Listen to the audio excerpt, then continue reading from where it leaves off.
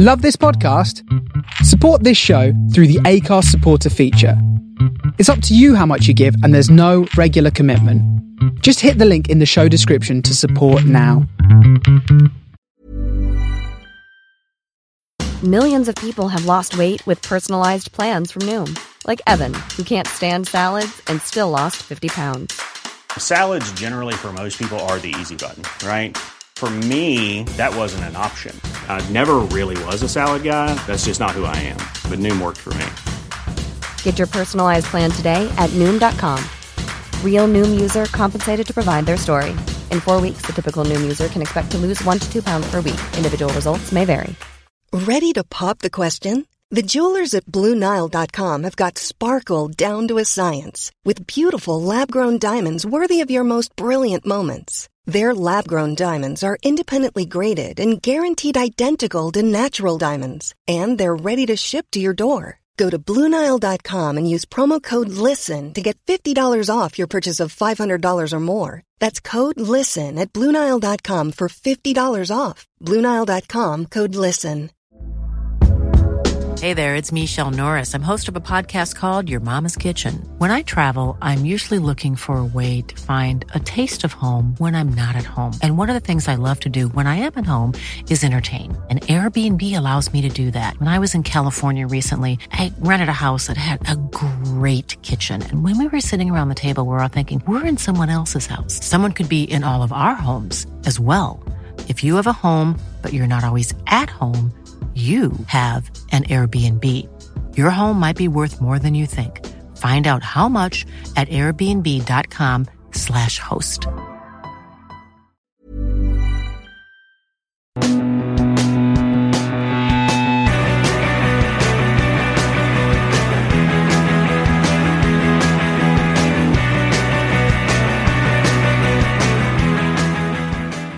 Hello and welcome back to the Thistle Scottish Rugby Podcast, and finally it is here. Scotland versus France in the final game for the Six Nations. France playing to potentially win the tournament, Scotland playing to potentially secure their highest ever finish in the tournament. It's going to be an absolute belter, and we're going to be joined by a very special guest a little bit later on to talk all about that. Johnny Beattie, Scotland's resident man in France, is going to be joining us to help us preview that big game. But until then, it's just the big three, Dave, Matt, and Alan. Although Alan, a new theme of enjoyment he's bringing to the podcast, is signed in tonight as Big Aldo. So, Big Aldo, how are you doing? Good. Just got changing the name up to represent the movie character that I most represent, Aldo Rain from the Inglourious Basterds, both in looks and sort of character traits, I would say. So, good to be back, and I'm kind of a little bit excited for the game tomorrow, but probably not. I think Matt Ferguson's injury sort of ruined it slightly for me. It's taken a little bit of the shine off, but Matt, are you excited about some Friday Night Lights?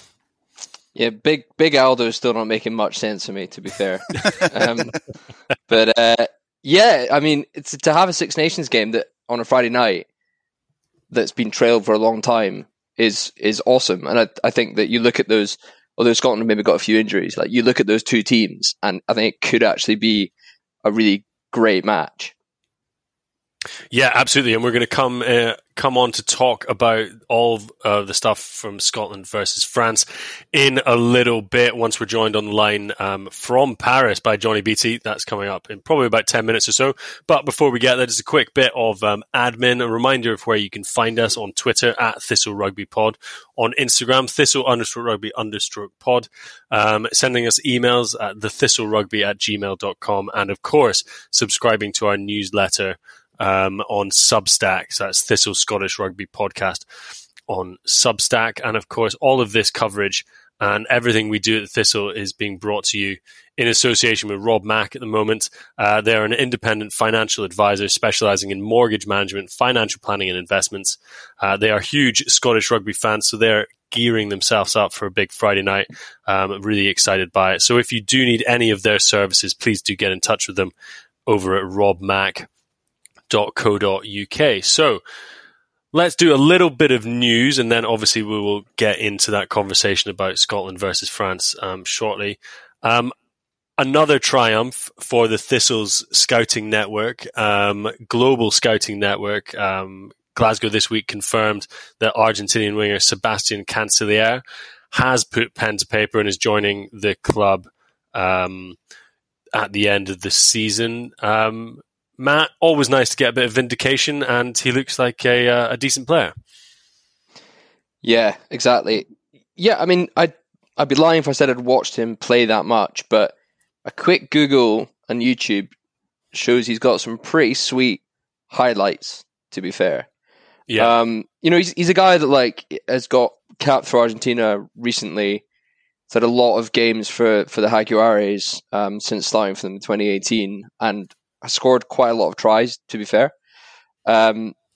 So I think he's a pretty exciting player, and hopefully there's some level of connection between him and Miotti. And if you look at that Glasgow squad, obviously you have Rufus McLean, who's come through really strongly, Ollie Smith, Cole Forbes, exciting young guys. But at the same time, the likes of sort of Matawalu, maybe even Robbie Nairn, Seymour, who are older guys, haven't really made much of an impression recently. So to have a guy who's a bit older, a bit more experienced, but maybe a bit more in his prime is, I think, pretty good news. Yeah, it'll be interesting to see what they do, because there's a few of the wingers who have their actually contracts run out this summer. So Tommy, Matawalu, Lee Jones, and Robbie Nairn are all contracted up till this summer, and none of them have had any sort of extension yet. And it feels like you've now got obviously Kyle Steyn, Tagivi's till 2022, and then they've obviously brought in Rufus McLean on a contract, Ollie Smith, Cole Forbes, Cancelleri. Sorry, apologies. Obviously, it feels like a couple of those guys aren't going to be getting a contract extension, right? Who would you want to keep? Yeah, Tommy Seymour is a bit of a weird one, just because he's obviously so good. I would have thought that he would have had, historically has been so good, but he's been a bit injury prone and he's probably been a little bit off the boil. I would have assumed probably quite expensive as well. Yeah, it feels like the time of Nico is done. I think Lee Jones is 100% going to get a contract extension. He's still able to bring such a high quality. I think it's interesting, if you look at the press release they put out in the second para, it says the 27-year-old wing will link up with Warriors this summer, joining fellow new arrival Josh Mackay and young talents Ollie Smith, Rufus McLean and Cole Forbes in competing for places in the back three. So, I mean, a lot of those older guards aren't even sort of mentioned in that sort of, I guess, that presentation of what next season's going to look like. So, not even Tagivi. He's got a contract. Tagivi's not in the press release. But I mean, he literally has a contract until 2022. So. Yeah, a contract to go and play for Ayr every weekend in the Super Six. I don't know. The thing is, Lee Jones and Seymour are both 32, and as wingers, and particularly Lee Jones has had a lot of injuries, you sort of think that is the kind of age where you would be moved on. But then you've sort of got a big gap between those experienced guys and guys who, are pretty wet behind the ears. Agreed. I mean, I just think Lee Jones, I've always felt that Lee Jones isn't good enough to play for Scotland, but it's just such a solid club player and continues to sort of bring that through in the matches he's played this year that it feels to me like there's got to be some sort of role for him at Glasgow, or even just for an extra year, as you said, those young guys come through. But we'll see. We absolutely will see. And it was the young guys coming through that impressed in a disappointing Glasgow loss to the Dragons at the weekend. Let's not focus too much on the fact that Glasgow have lost both games to the Dragons this season, and focus on Rufus McLean's sort of 90-meter worldie. He is taken to professional rugby like a duck to water. He's quite exciting, isn't he, Matt? Yeah, and I think personally, I was excited by him getting a contract, but I was also a bit surprised just because he hadn't actually, we talked about this before, he hadn't played any Super 6 and had been injured due to injury, and had only sort of really shown what he was capable of towards the end of that Under-20 Six Nations, where he sort of announced himself on the scene. But since he's played for Glasgow, he's gone from a guy who maybe you thought was just like very good at sort of the kick chase and like the basics and just putting in 110% effort, but into this actually like really accomplished looking, exciting player. So he's like surpassed my expectations. I think by far. You were in charge of our Twitter account when about 2 months ago you said Rufus McLean looks all right for somebody who should be still at school with their head stuffed down a toilet. Do you want to issue an apology now? I don't think I said all right. I was saying like I was saying he is playing so well considering he looks like he should still be at school with a head down the toilet. So ultimately I was complimenting him, and I've stolen it from the thick of it, so it's clearly a joke. And he retweeted it. So I think it was okay in the end. It was a win. It was definitely a win in the end. I mean, it was a frustrating weekend for Scottish teams in Cardiff. Edinburgh losing to the Cardiff Blues as well. And Kevin Miller had a very interesting tweet about these two games. It's sort of this says an awful lot about the difficulty of being a Scottish rugby fan. The first half across those two games, the Scottish teams were won 27 points to 12. The second half of those games, we lost 48 points to 5. So it's a pretty devastating change at halftime, particularly, Alan, for Edinburgh, who went in, winning the game. Yeah, well, both teams that went in at halftime winning the game. And I think I'm not sure if it's 100% clear exactly what they're planning to do with the Champions Cup entry, but Edinburgh needed to win to have a chance of coming fourth, and the team that is above them is Cardiff. So it's basically like a pretty massive point swing, and so now it looks like any chance of them being in the Champions Cup next year is essentially been eradicated. And I think kind of one of the frustrating things, one of the tries for Cardiff, I think when Cardiff were about maybe sort of 7 points up, and they had that chip through, and I think was it Jordan Evans who scored the try under the post, and I think we all commented that, I don't know, you just looked at Kinghorn, and I think it was Hoyland covering back, and there was just sort of a bit of a lack of desire. You would say huge lack of urgency from Kinghorn. Didn't look arsed at all, and it's such a big moment because with Cardiff scored those points, then that is game over.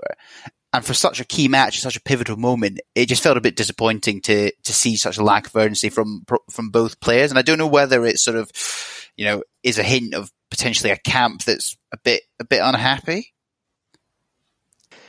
I think it's getting towards the end of a long, unsuccessful season, mainly losing matches.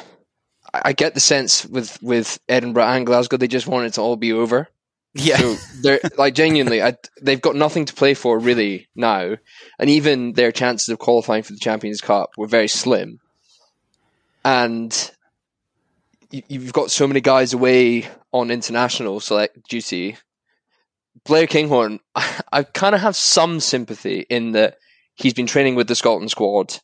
He's been first choice pick at fullback for Edinburgh for 2 or 3 years, and then he gets parachuted back in basically like the Shags on the wing. Like, I have a bit of sympathy with maybe being a bit pissed off, but at the same time, that's maybe becoming a bit of an issue with him. At least there's a perception that his attitude isn't quite what it should be. I like the idea that Edinburgh and Glasgow just want it to be over. It's like, it's Sunday morning, end of the stag, you're in Malaga airport, everyone just wants to get out of there. It's done. Yeah. Get this weekend over with. Yeah. And the thing is, like, at the end of something like that, all we've got to do is sit on a plane. These guys are being sent to Cardiff to like tackle big, scary, hard Welshmen who actually have something to play for. But like, please, just leave me be. It does open up the tantalizing possibility of, live show in Bucharest for the Scotland-Romania game this summer, and then potentially, some godforsaken part of Siberia for, a Challenge Cup game for Edinburgh or Glasgow against that Russian team. I do remember Lukta getting flights to, because I can't remember what the town's called that Krasny are in, but it is literally in like central Russia. And I think it was going to be like a 3-flight, £1,000 return. And I was like, probably not worth it, is it? Probably not worth it, because the Edinburgh team will fly like private in and out, won't stay in the town, and you'd be there for like 2 days. Imagine the Edinburgh players like coming out for the game and then just seeing us in the stand, like cheering on. They'd be like, "What are you guys doing?" We'll be like, "You guys beers afterwards?" They're like, "We are getting the fuck out of here." Do you remember? Didn't Edinburgh play them? I can't remember if they played them in the place in Siberia or if they played them in Moscow. But I remember that Edinburgh game when they won like 100-0, and it literally looked like it was like the second pitch at like Golden Acre. Was that not? Yeah. Was that Russia? Because they definitely had Timisoara Saracens, if you remember that. Maybe that. Yeah, it was Timisoara Saracens. No, yeah. They definitely played Krasnodar, like certainly within the time we've been doing the pod. Are you sure? Yeah. Right. Maybe we shift on to France, and we'll get to the bottom of this for next week's episode. I think even for the absolute ultras that listen to us, 15 minutes on Challenge Cup rugby is too much. What was the final score? It was 78-0 at home, and then it was 73-14 away from home. Krasnodar got 2 tries at home. Fair play. Oh, look at that. The Edinburgh team. Jason Tovey. It's a different world. Neil Cochrane, Sam Adagla-Klein. Yeah, it's been a long road. Well, so that's a little bit of a wrap up of the news. We're now going to dial in our man in Paris and do a little bit of a preview of the Scotland-France game. So we'll be back in a sec with that.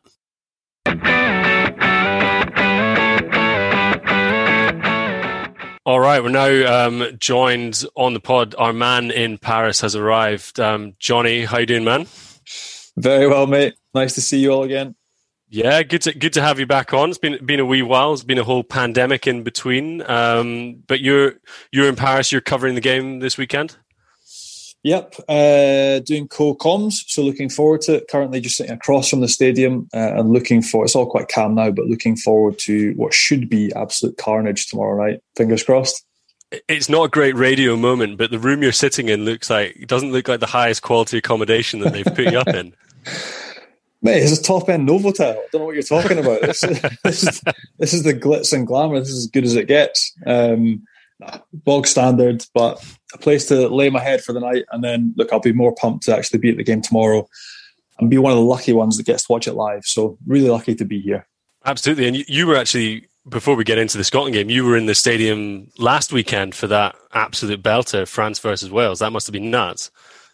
It was epic. I don't know what it was like. Well, I've seen a lot of the write-ups afterwards, but being in the stadium was actually quite subdued the first half because Wales kind of dominated proceedings, got on top, and then just how irate and angry the French staff and bench was. We were sat right behind them, and our commentary position was next to Dimitri Yashvili and his team, and they were just swearing and going absolutely bonkers with the ref after, I think there was like 4 or 5 tries held up.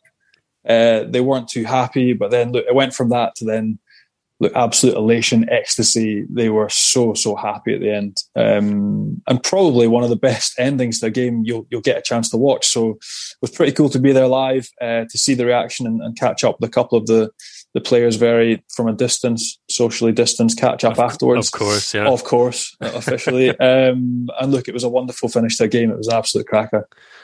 And I suppose it's set up tomorrow night in a game that could have had no meaning to it. France are still in the title hunt, and Scotland have got a chance to finish second. There's been a slight change in the Scotland team due to an injury, which I'll just go through now. Scotland squad for tomorrow night: Rory Sutherland, George Turner, Xander Ferguson in the front row, with Sam Skinner and Grant Gilchrist in the second row. Jamie Ritchie, Hamish Watson, and Matt Ferguson has been replaced by Nick Haining. Ferguson picking up an injury in training. Ali Price and Finn Russell, Sam Johnson and Chris Harris, and a back three of Duhan, Darcy and Stuart Hogg. And Ryan Wilson has been brought in from Glasgow to sit on the bench in place of Haining. Interesting quote in the press release was basically like he was nearby and he'd had 2 negative COVID tests, which is an interesting selection criteria for Scotland. You used to play number 8 for Scotland, Johnny. What do you make of how big an impact do you think not having Matt Fagerson could have on the game? Yeah, I've brought my boots as well. I've done an Andy Nicol, so I've got a pair of boots up here in Paris. If the shit hits the fan, I'm ready to step in. No, look, I've been really impressed. But then with Matty Fagerson, I've been impressed for a few years now, actually. So really disappointed he's not getting a crack in Paris. I thought he should have gone to the World Cup. Was really unlucky to miss out on that. And then I've really enjoyed watching him for Glasgow. You know, attritional. We don't have that much grunt going forward. He's one of the few ball carriers that actually, you know, regularly gets gain line, sits people down, breaks tackles. So I've been really impressed with him. It's a shame that he's not going to get a chance to go up against the French pack because he's really stuck his hand up over the last couple of seasons. And it looks like that unit, we've got that back row of Jamie Ritchie, Hamish Watson, who've both been tearing it up consistently now. With Matty, could have been the sort of 3 that would be buttoned on and first choice. So they clearly sort of made it their own. So no, disappointed for him that he's not getting a start tomorrow night because he's been great to watch. I was going to say, obviously Hamish Watson's potentially been kind of the standout player for Scotland, and he's had a few good matchups with Tom Curry and Tipuric and Connors. And I guess, how do you think it's going to be his matchup with Ollivon and obviously also with Aldrit, etc. in the back row? Well, completely different because none of them, if you think of a classic French 7, a 7 in France is your tall, rangy line-out calling option. So not at all what we consider a 7 back in the UK. So really, if you're thinking like a traditional jackling 7, like a Tom Curry, a Tipuric, a Hamish Watson, there's nothing really in that mould on the other side of the pitch. So, and they're not really you got Julien Marchand that's fantastic over ball, but in terms of competing for ball, the back row he's up against isn't at all in the same mould. So look, you can't really compare him and Ollivon, for instance. Anthony Gelanche is more of like a hybrid. He's good at everything. The Frenchies describe him as like a French Juan Smith, the old back rower from Toulon, the South African boy, just destructive, smashes everything, and Aldrit's a wrecking ball as well. But look, in terms of pure explosive power and pound for pound, who I would rather have, like Hamish Watson every day of the week, I think he's absolutely magical to watch. Again, one of the few guys that in a team that stuttered a couple of times, he's stuck his hand up again and again. An absolute cannonball with the ball in hand. He's just been phenomenal to watch. So look, it brings entertainment and joy to every Scottish fan. I think the bandana now and the Braveheart look is almost as famous in France. Like he's a cult hero in France. If you watch French TV rugby programs over here, they love him as well. And so look, he's been the absolute standout over the past 12 months. He's been superb to watch. That's one of the words you use to describe the some of the French players as powerful. And I think one of the running themes of this podcast for the last 4 years has been potentially the Scottish pack struggling to deal with the power of a lot of the other six nations packs, apart from Italy, obviously. And I guess, do you see that as being an issue for the Scotland team tomorrow?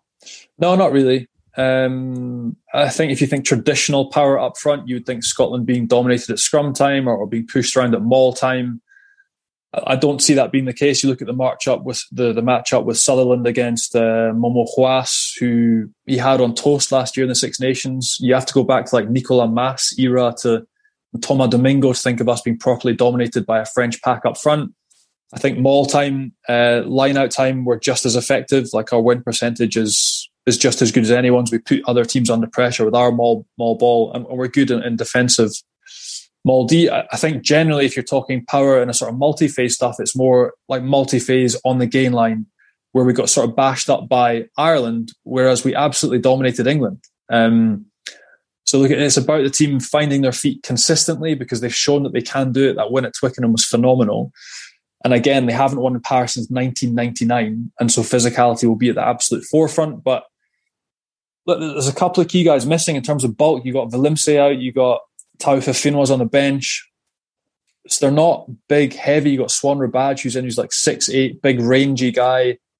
Not really a massive ball carrier. And And then it's more sort of midfield power where you're really looking at the difference for me is it's clearly why Hugh Jones has been left out and Chris Harris brought in, because the job that he did of nullifying Vakatawa in last year's fixture as well, like his line speed and the way he leads that defensive line is really, really good. He puts pressure, cuts away time and space from opposition centres, and that's why he's in the team. So like for me, the power battle this week is mainly going to be in the midfield. And I think if you look back at that Welsh test last week, they actually gave some pretty clear-cut indications of how to attack and pressurise early this French defence, because once they get on the back foot and they lose early collisions, that big pack is actually quite slow compared to other Six Nations packs at getting round the corner, generating line speed and dominating their own collisions. So look, the power battle I think is going to be really, really key, but I don't think that we're as underpowered as we maybe think. I think as Scots we tend to talk ourselves down, but look across that pack and I'm like, there's not that much of a difference in explosive ball carrying power. Maybe Nick Hainan gives away a little bit compared to Aldrit, but apart from that, fairly similar. What are apart from sort of, you know, the waffle jokes and stuff, like what are the French media making of this Scotland team? Like, do they? Because there's been quite a lot of talk about, you know, this is the focus is more on like getting that 21 point margin than maybe just winning the game, it seems. And Hogg was talking about that today, saying that it like is really sort of pissing him off. Like, is there a sense of this being it's more about the margin of victory rather than the outcome? No, for them clearly it's all been about winning by 21 points. And I don't think that's disrespectful. I don't think it would be if you're playing Wales or Ireland, or it's just that's what they need to do to win the Six Nations Championship. They haven't done it since 2010. This is the first time they've had a decent and organised outfit. They've always had hugely talented individuals and kids, but they just haven't strung it together as a team. It's the first time they've got a decent coaching staff, Fabien Galtier, Sean Edwards, Karim Ghazal from Lyon. Like, they're properly switched on as a coaching team. It's the first time they've ever had that. So I'm not sure it's disrespectful. As much as it will be frustrating for Hoggy Tier, I completely understand that. But this is their chance as a group to have that bite of history that they haven't even been close since 2010. So yeah, not easy tier for Hoggy, but I don't think that's disrespectful. At the same time, the French press is clearly appreciative of the Scottish side. They know, look, we only have two pro teams. We're fighting an uphill battle. Some of the stuff we string together is extremely exciting and great to watch. They appreciate our side massively, but they know they have to hammer us by 21 points to win a Six Nations title, and that's what they want to do. So it's just the way it is, unfortunately. But then you look back to that game against England, like they were the first ones to be like cheering for us. Absolutely loved it. Loved watching Scotland dominate at Twickenham, and loved seeing a Scottish side playing that way. So it's not like they consider us inferior, but they just know they have to do a serious number on us this weekend if they want to win a title. And what is it about Galtier that has brought together all the talent and organised it? Is it the fact that he is kind of a talisman that's so respected in French rugby and can lead the team, or no, is it more like the team technical side of things? So they've had shocking coaches in the past.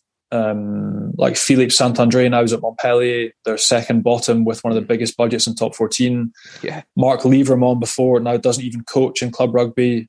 They just had a series of appointments that were made by political interests and sort of mates getting the job, which is sometimes how it can work over here in France. And look, Fabian's the first guy that's come in that's actually at a level technically with his detail, like how he asks you to play, with his foresight, with his vision for the game, and then how he explains to you in details what he wants from you and expects from you on the pitch.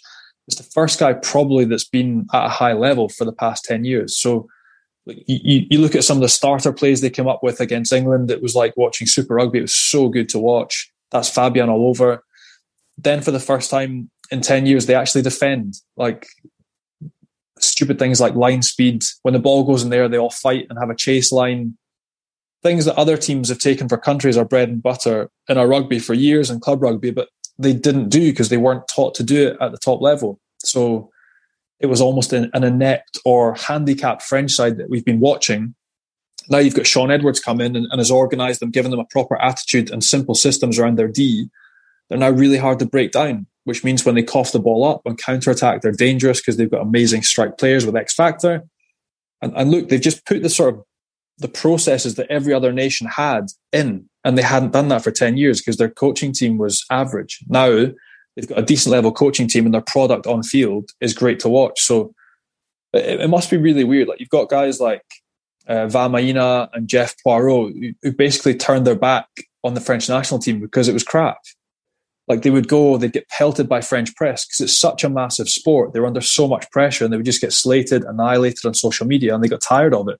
I think Poirot left age 27 and he had something about 30, 40 caps, and like, he was meant to be the next captain. So look, it was a poisonous place to be because the coaching wasn't good, the performance wasn't good, and therefore it was kind of bitter. Now, performance on the field is outstanding, and everyone in France is sort of proud of their French rugby team again. It was that they wanted to go watch Perpignan or Toulon or Bayonne, support their local team, but they're like, oh, geez, our national team's crap. Even though our top 14 is pretty damn good, we've got loads of talent. They were kind of ashamed, and that was kind of the same for the French players as well. Now it's different. They're like, lads, when we go there, we can actually play, we have fun, and we throw the ball around and string together some decent stuff. So it's been a real mindset change for them. But at the end of the day, that makes it a little bit harder for Scotland. But it's great for French rugby. It's great for world rugby because everyone sees this French team performing, and it's great for the Six Nations. We talked a little bit about Fabien Gatti when you were on the pod last time, and I think there's obviously been a lot more sort of come out. And I think obviously yourself and Jim Hamilton are the two people that have probably kind of spoken the most about it. And there's almost this kind of what comes across as fear of Fabien, and then this admiration of how good he is as a coach. And it's kind of this, I think it was Jekyll and Hyde characters, the way you sort of described it. Yeah. I mean, how do you, as a player, how did you find that in terms of like that one-on-one relationship? I didn't really have a relate. It's not like we're mates. Yeah. You know what I mean? Like, he sends me messages now and again by LinkedIn. Really weird. Just saying he's caught up on some stuff or how am I doing. But look, honestly, in terms of working, like, I went from Scottish rugby where you had...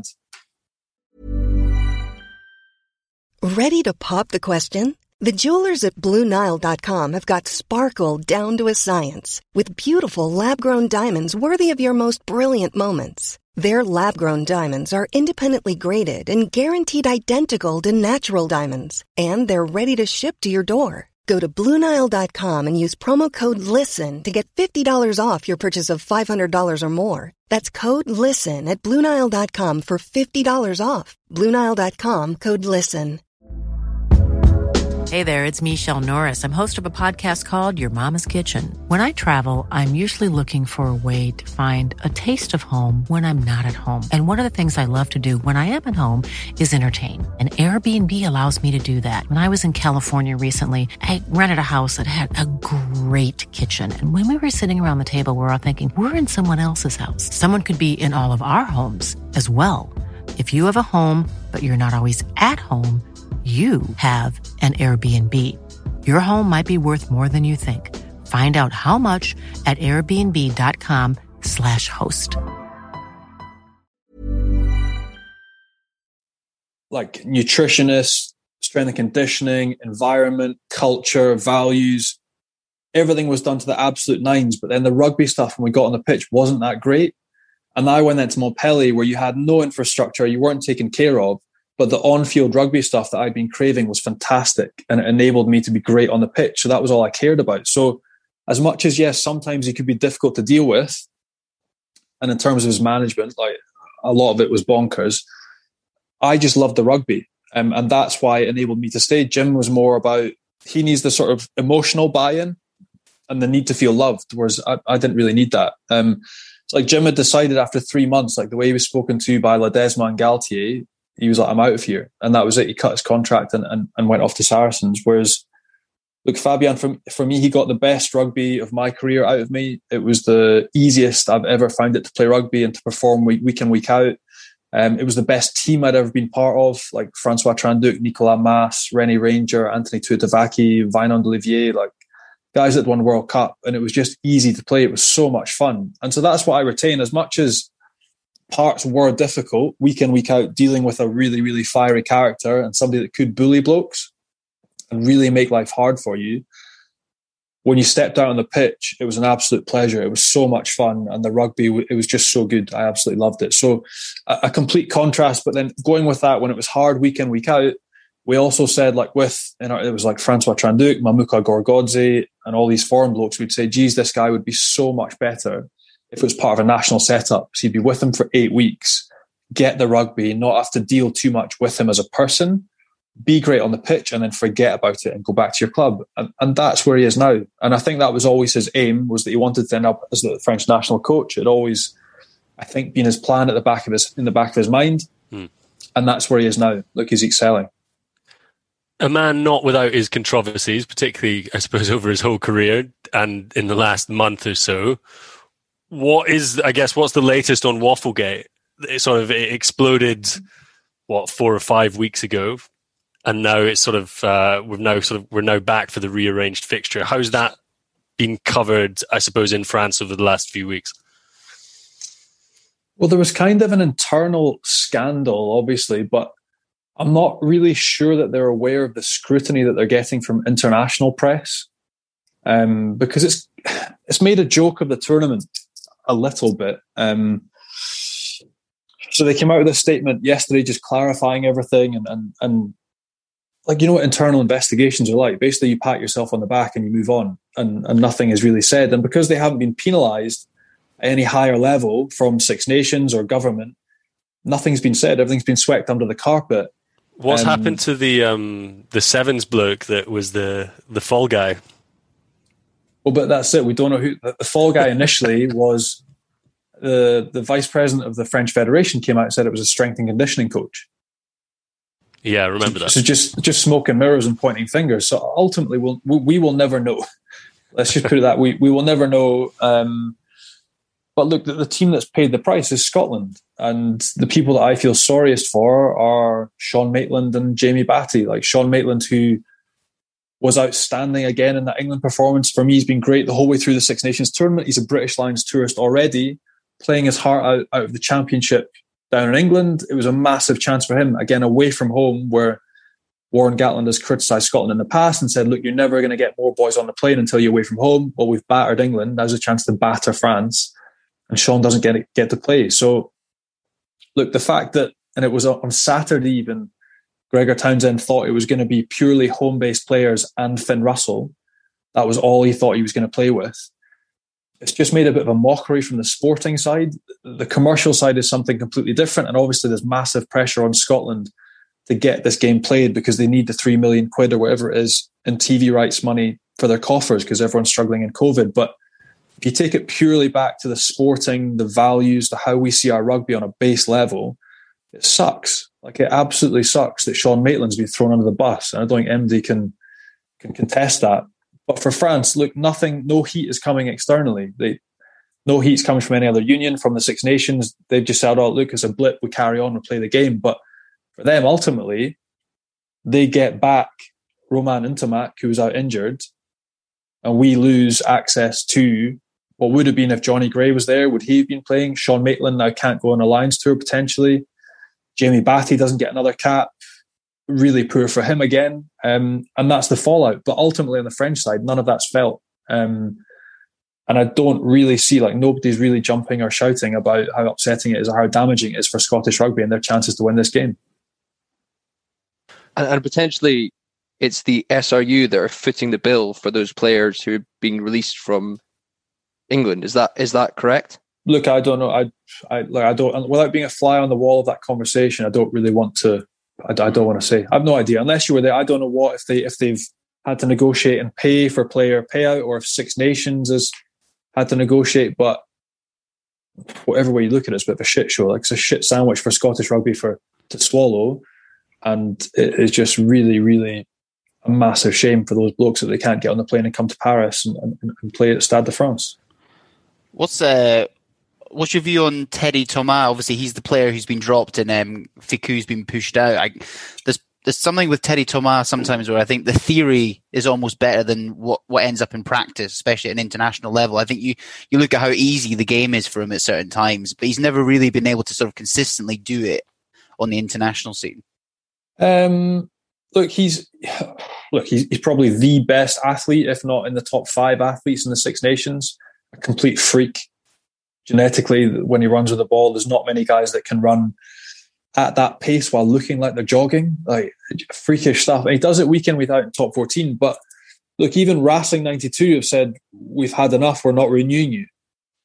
For a guy who's a starting winger, he's GIF qualified, he meets all the criteria. He's a big X-factor player, but he's a luxury as well, because there's a lot of the game that he doesn't do. He doesn't really defend. And he's liable to have certain brain explosions like he had last week against Wales, where he sort of trotted into the middle of the pitch at half pace and then threw the ball on the floor and then got hauled off the pitch by Fabian. But look, that with Fabian, you get 2 or 3 strikes, and once you've used them, you're gone. So he'll know he can't do it again. He might be coming back and picking up a contract with Toulouse. French press also rumoured today saying that Gaël Fickou has signed for 4. He has signed, but saying that because Gaël Fickou signed for Racing 92, he might be able to persuade Teddy Thomas, who's one of his good mates, to sort of take a massive pay cut and stay, even though they said they don't want him. So, look, he's a luxury in that he does so much of the game so well, but then 30% he's a complete liability. But look, him being on the bench and coming on as one of those sort of finisher type of players, does that help Scotland? I'm not really sure. He could come on and carve up against potentially a perceived weakened bench that we have. I don't know if it's really a weakened bench, but look, he's a freakish athlete. He's horrible to play against, but he's certainly somebody that has been shunted out this team for Gaël Fickou because they know Duhan van der Merwe might run down his channel and he might try to play touch rugby. So that's why Fabian's moved him out. He's a luxury, but then he comes with classic faults as well. He hates tackling, so it is what it is. You touched on it just previously, but where do you think Scotland could potentially get the upper hand on tomorrow night? So there's 3 different ways. I thought Wales sort of mapped out how to attack them. Kind of strange for Wales last week because Shaun Edwards wasn't with them because his mum passed away, so he wasn't allowed back into the bubble. And I sort of thought that's why they didn't fix some of their defensive frailties at half-time as well. But one of the ways certainly is through scrum attack. So I thought the use of Rhys Zammit sort of in between from strike, in between the sort of 9 and 10 connection in defence looked really weak. They got through there 2 or 3 times and got easy gain line. And then once you've got gain line against France, you can pin them down and strangle them and force them to make mistakes, which I thought Wales did really well. Line out wise as well. So France tend to chase everything in the air. They compete everything with a mirror line out, which means that they're always up in the air, which means that their feet aren't on the ground and they're never set properly to defend mauls. So Wales rumbled them as well with maul plays.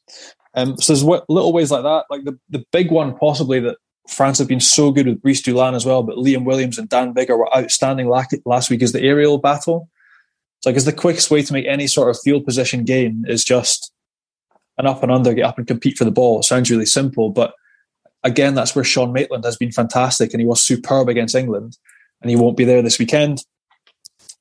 And then I think the biggest point is, and we'll see within 10 minutes clearly strategy-wise how France set about, but look, if they start kicking everything to the corner and they're really ambitious and they get a bit loose, there will be turnovers, there'll be chances to play. So look, if we can snaffle any loose ball, create anything and close the gap, France are going to be forced to play more and more expansively, be more and more creative and deviate from their plan and try and force things, which suits us. Like if we can chip away a score, stay in the game, knock over 3 points, grind away, they're just going to get frustrated. And they've always got a chance that they could implode with their old Latin temperament. You just never know what's going to happen. So there's 3 or 4 different key things.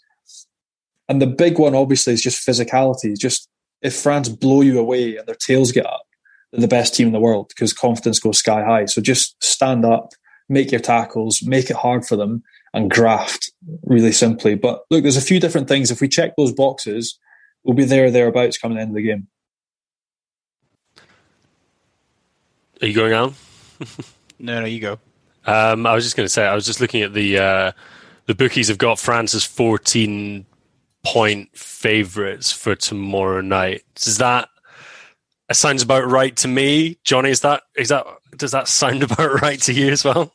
Well, obviously, with the 21 points needed, you've got to bet on the fact there's going to be a high-scoring game. But yeah, that also means France have to force it. They have to try things that they don't normally do, and there are going to be mistakes. So I think because of that 21 point swing has to come into effect for France to win, it's going to provide us with opportunities. So as much as I would say like a 10-point victory either way is feasible, France are definitely favourites going into the game, but because of the fact it could be loose, there's a chance that we could sneak something ridiculous. And we've seen in this tournament, there have been some phenomenal games and great results. So, look, yeah, France are definitely favourites, but you wouldn't stick it past Scotland to sneak this by 5 points and give us an amazing away day in front of nobody again, Twickenham and Paris. So, look, fingers crossed they can do a little job, bit of a demolition job at Stade de France.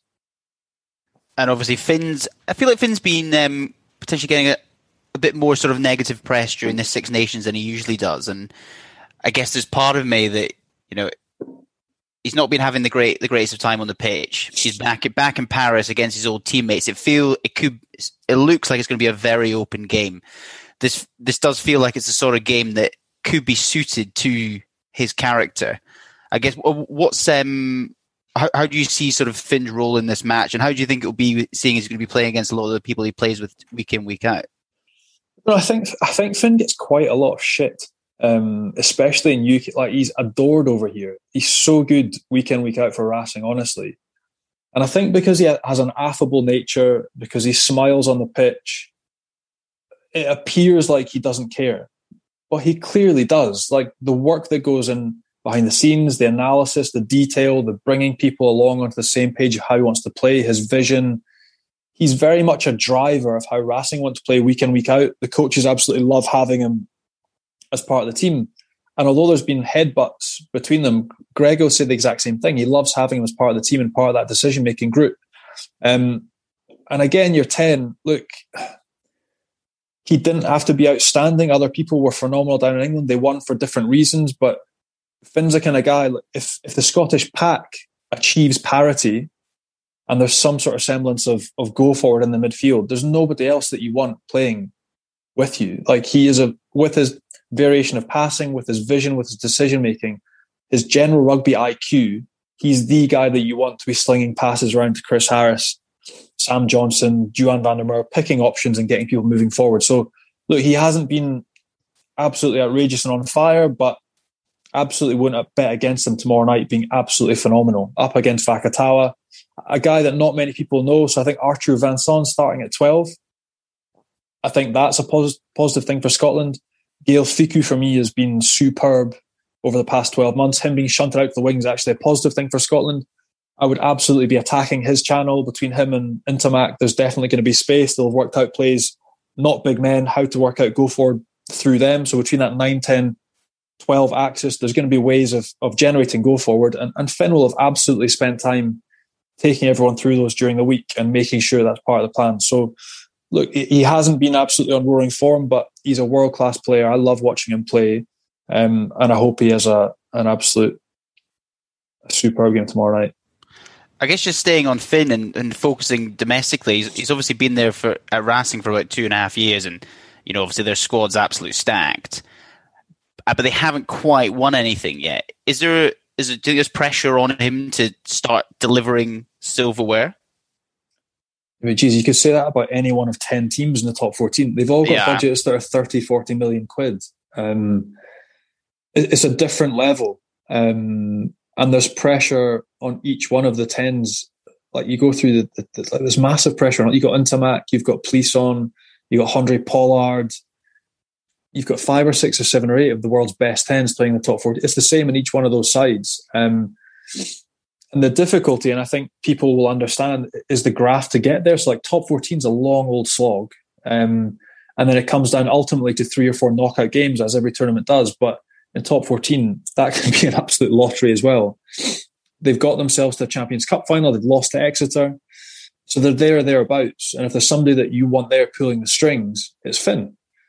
He's going to get you there. He's around the pack and outside backs around them that are outstanding as well. And look, they absolutely love him. You chat to Yannick Nyanga, a lovely bloke. He's now the director of the sporting sector there. He cannot speak highly enough of them. Dimitri Sarzeski absolutely loves him. A joy to work with. lights up the sort of training ground every week, a joy to be around. And then at the weekend, he's fantastic. So yes, there's pressure, but no more pressure than any of the other top 14 sides or any Premiership side or Pro 14 side. Masses at stake, big pressure from French presidents, but it's the same at any number of the clubs you could choose from. And I guess it's interesting. I was looking back, even sort of 5 or 6 years ago, there was a lot more Scotland players kind of plying their trade in France. And at the moment, I think in top 14, it's only Finn who's currently on the books. Obviously, Hugh Jones, hopefully coming next year. I guess, what do you think the reason for that is? And do you think, and how do you think Bayonne will be for Hugh Jones if it does come off that he ends up moving down there? So there's actually been a massive shrink in the number of foreigners generally, because their equivalent of EQP, English Qualified Player, is GIF. And so there's been a massive increase in the required number of GIF players. It's been much stricter. So your sort of average Scottish international, not pointing any fingers or naming names, he was there maybe over the past 10 years, now wouldn't get that chance to go, because they'll quite rightly give the chance to the young French kid and try and coach him up and make him good. As opposed to having a sort of middle-of-the-road Super Rugby player or South African or Brit coming over. So it's now the sort of creme de la creme, if you want, that's heading over. Guys like Finn, or guys that aren't being retained, or through COVID, there's a few guys that have fallen through the cracks, Hugh Jones being one of them. And that, as rightly is reported, heading down to Bayonne. Again, I've no idea how he'd get on. Look, he's superb in attack. Love watching him. He's electric when he gets his hands on the ball, but the other side of the ball, he's just, for me, non-existent, really. Like really handsy, which is really weird to describe by somebody, but really handsy with his tackles. Almost lets people go past him and then catches them up to tackle. I'm like, and that's clearly why Chris Harris has been given the nod this weekend, because you're going up against Vakatawa, you need line speed, you need front-on tackles, you need to get them on the deck and take away time. And so Hugh Jones is completely the opposite to what Chris Harris brings. Massive flair, strike runner and attack, but defensively nowhere near the same quality. So for Hugh, look, I can only say it's an amazing place to live. Like, you're not going to get a better place to live. The rugby at Bayonne is not going to be the quality that he enjoys with Scotland or with Glasgow. It's less organised. It's a total scrap. The infrastructure at the club is not the same. You're not looked after the same way. And so it'll be a real shit fight for him, is the honest answer. And that you're going somewhere that is not organised in the same way. Different language is really hard, but then guys like me, it absolutely made me. And it made me a better player, made me a better person. So hopefully it can be the same for him. He might learn a few different things from working with different people from around the world, and then come back to Scotland international time, be a better player, and then potentially be a starting 13. But until he gets that defensive part of his game right, he's never going to be the starting 13 for Scotland. Absolutely.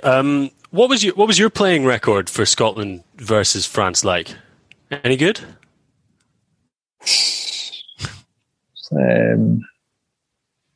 Not good. Not good. I don't think I ever beat. I think I only ever played against them once at Murrayfield, and it was the year they won the Grand Slam. And I think I've played in Stade de France. My Six Nations debut was there in 2007. I think I played there 4 times and lost every time. So no, not good. But this crop's got a much better chance than I ever did. They're going to win tomorrow. I've actually got it up. It's upsettingly 5 out of 5. Yeah. There you go. Called it. Honest. I was going to ask you. I don't know if obviously it's the Lions chat is all sort of kicking off. Back in sort of 2013, did you ever have any chats with Gatland at all? I got a letter through my door. Did you? Yeah. So I was on the first list, but then ended up on tour out to South Africa, and there weren't any back row injuries, so I ended up just staying on tour with Scotland. Was that the quad series that they had out there? Yes, that's right. No, that was as close as I got. But honestly, not sadly, but getting that letter and just knowing that I was in that bracket was really, really cool. And it's one of those, I think you have to be philosophical. It would have been absolutely amazing to have gone on. It would have been the pinnacle of a career. But so many things have to go your way. Luck, injuries, timing, form. team wins. There's so much that goes into it. So look, the fact that I got that letter and I was in the bracket, I was really proud. It would have been amazing to have gone and done, but didn't quite happen. But nice to have had that letter. I think it's somewhere back in Glasgow at parents' house. I mean, minor silver lining, that Scotland-South Africa game, the first 60 minutes was one of the most exciting matches ever. I remember because we were winning with about 25 minutes to go, weren't we? Oh, we would have won that game if Jim Hamilton didn't get a yellow card. Yeah. Honestly, if he just kept his head, all he wanted to do was have one of those pushing pissy fights with Etzebeth and prove that he was the big man, got yellow carded and we lost the game. So no, that was a great game. And that it was like Jean de Villiers, Habana, Khaleesi was just on the scene as well. It was a great team. It was their first choice team they put out, and we were great for 60 minutes. But then Big Jim did a Big Jim, and we lost another game. Do you think Gatland will be? You mentioned it before. Will be paying close attention to the game tomorrow, and thinking if Scotland can get this win, that maybe moves someone like a Jamie Ritchie from a maybe to a very strong chance. Look, I think there's three blokes that would be at the forefront of his mind. Then you got Finn, you've got Hoggy, and you've got Hamish. Would be the three.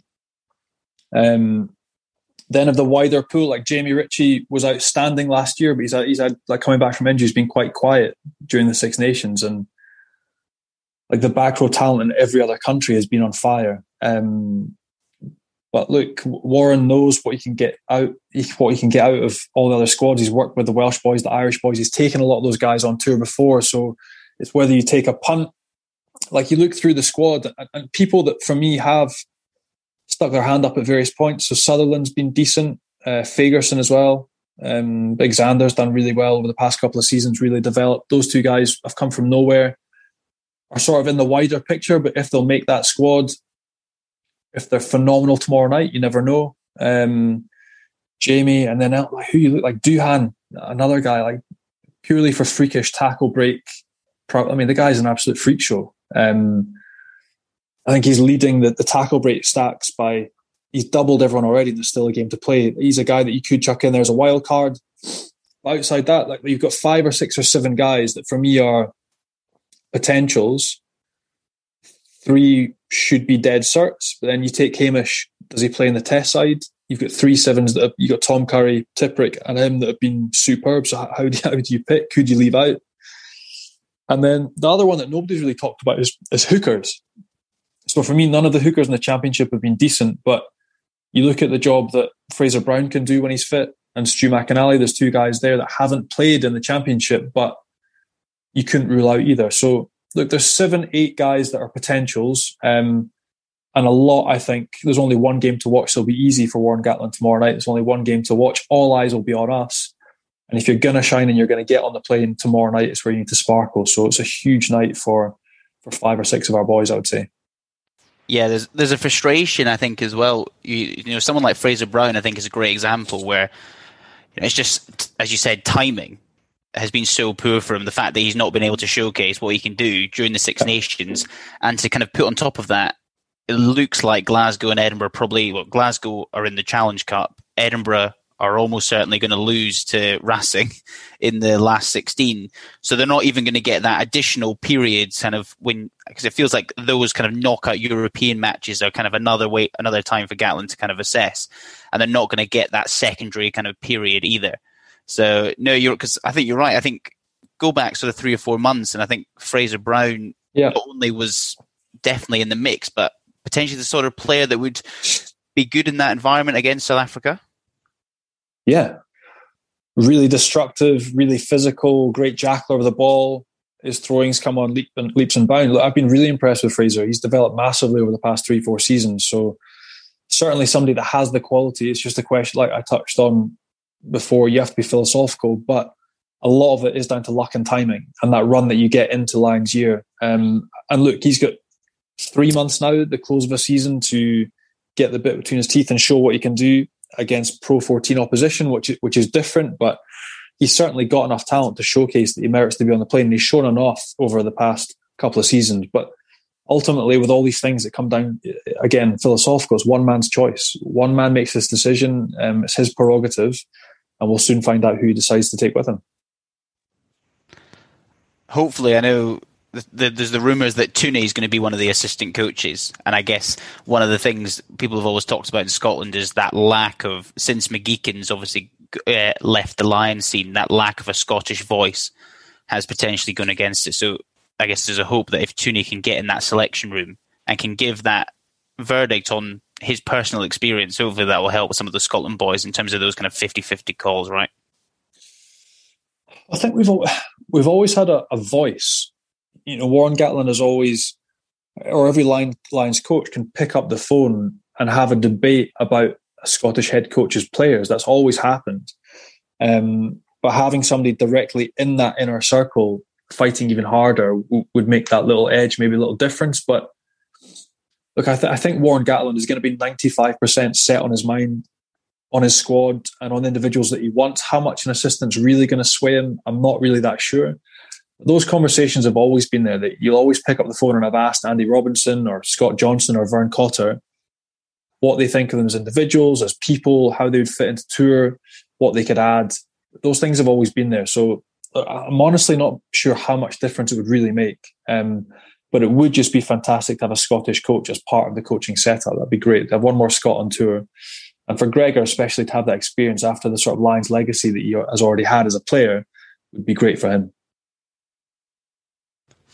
100%. So we'll wind it up a little bit there, finish up with some predictions for the game that's right in front of us, although I'm sure we could sit and talk Lions all night. Bet365 giving it to France by 14. Johnny, what do you reckon? Oh, me first. You first. Honestly, because of the looseness of what France have to achieve, I think it's going to be tighter than people think. Honestly, I think 5-10 points either way. It's either going to be a 10-point win for France or a 4-point win for Scotland. Because we could sneak it, because they're going to have to chase the game, make mistakes, and therefore we could capitalise. Do I have to give a definitive of who I think is 100% going to win this game? Scotland by 4. Oh, I like it. Ballsy. Well, it's the easy thing to say France. I'd much rather see Scotland finish second in the table, a few more boys on a Lions trip, and to be able to laugh at all my French neighbours when I get home. So Scotland by 4. I'll take the easy option. Although I think you're right in the sense that I actually think, plus 60 points overall, I think is probably going to happen. I could see something like a 36-27. That sort of Super Rugby. Yeah, 10-point gap around about 60 points. Have you got an outside bet for us, Alan? Johnny, if you've not caught the pod during the Six Nations, Alan's been putting in sort of rogue bets for people to try and win huge amounts of money, such as Scott Cummings to score last, or Dave Cherry to get a hat-trick. Or Ryan Wilson to get red-carded. Ryan Wilson... Yeah. The money's not... The odds aren't big enough. That must be evens or something.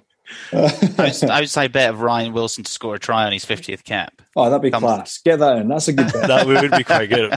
Odds would be quite interesting on that as well. Yeah, no. Good one for Freya's Trust Fund. Matt, what do you reckon is going to happen? Well, I think so far the best option has been to take the exact opposite side of Alan's bets. So yeah, that's true. I'm going to go for Scotland win by 2. Let's go for that. There you go. I think Dave stalled. Yeah, Dave might have been booted out as the host. So on that note, maybe we just wrap up.